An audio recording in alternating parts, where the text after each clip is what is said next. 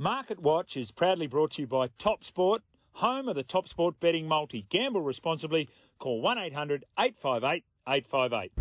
Going to start with the Broncos. So let's have a look at the Broncos and what they're doing for season 2023.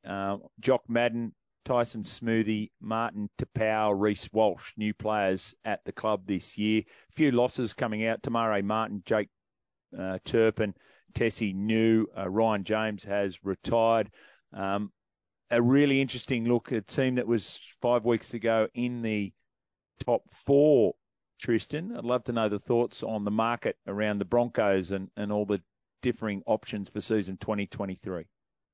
Yeah, well, we've been working away on some futures markets for the last few weeks, and we've got a few more to come out again as we get a little bit closer to the season. In the next week, we'll have another myriad of markets up, including the over and under season wins. But just looking at the outright winner market, so the Broncos are $21 to win it all. They're to finish in the top 8. They're $1.72. Top 4, they are $4. So they're sort of on the betting side of it, just expected to make the top 8. But as you say, there's been a little bit of movement in that camp. So it'll be interesting to see how it plays out. They've actually been back from $1.90 into $1.72 to make the top 8 since December when we opened the market. So there has been a bit of movement on the Broncos to overperform where we originally set the market at. As I walk into the Broncos, Jimmy, I guess just for listeners' benefit, we'll do 8 teams today in no particular order. We'll do another 8 next week in our preview. And next week, we'll also touch on our longer-term forecasts. And as we have done in each preseason the last couple of years, Tristan offers up some outstanding markets, in particular a team to overachieve the benchmark and some great betting options there. The Broncos being well backed. I think one of the things that's a little bit hidden here is how difficult a draw they have. On my strength of schedule analysis, I think they've got the toughest draw, if not of any team in the competition this year, because they've got 10 games against the teams that I rate as my top 6. They only have one game against the bottom 3 that they might get the option to play twice. So we know that there's a lot of inequity around the draw. In addition to that, they've also got only 5 against last year's bottom 4. So it's a difficult draw. They get the benefit of 7-day turnarounds. They get the benefit of playing a lot of Thursday and Friday night games. Bit of a clean out with the list. They've probably now got one more spot that they've got to fill, and we'll probably hear more about that in the next couple of weeks. But, Walsh is a big in. I think Tapau's a great pickup. They've got the best front rower in the competition, possibly one of the best halfbacks in the competition. They just need a lot of game time out of Reno.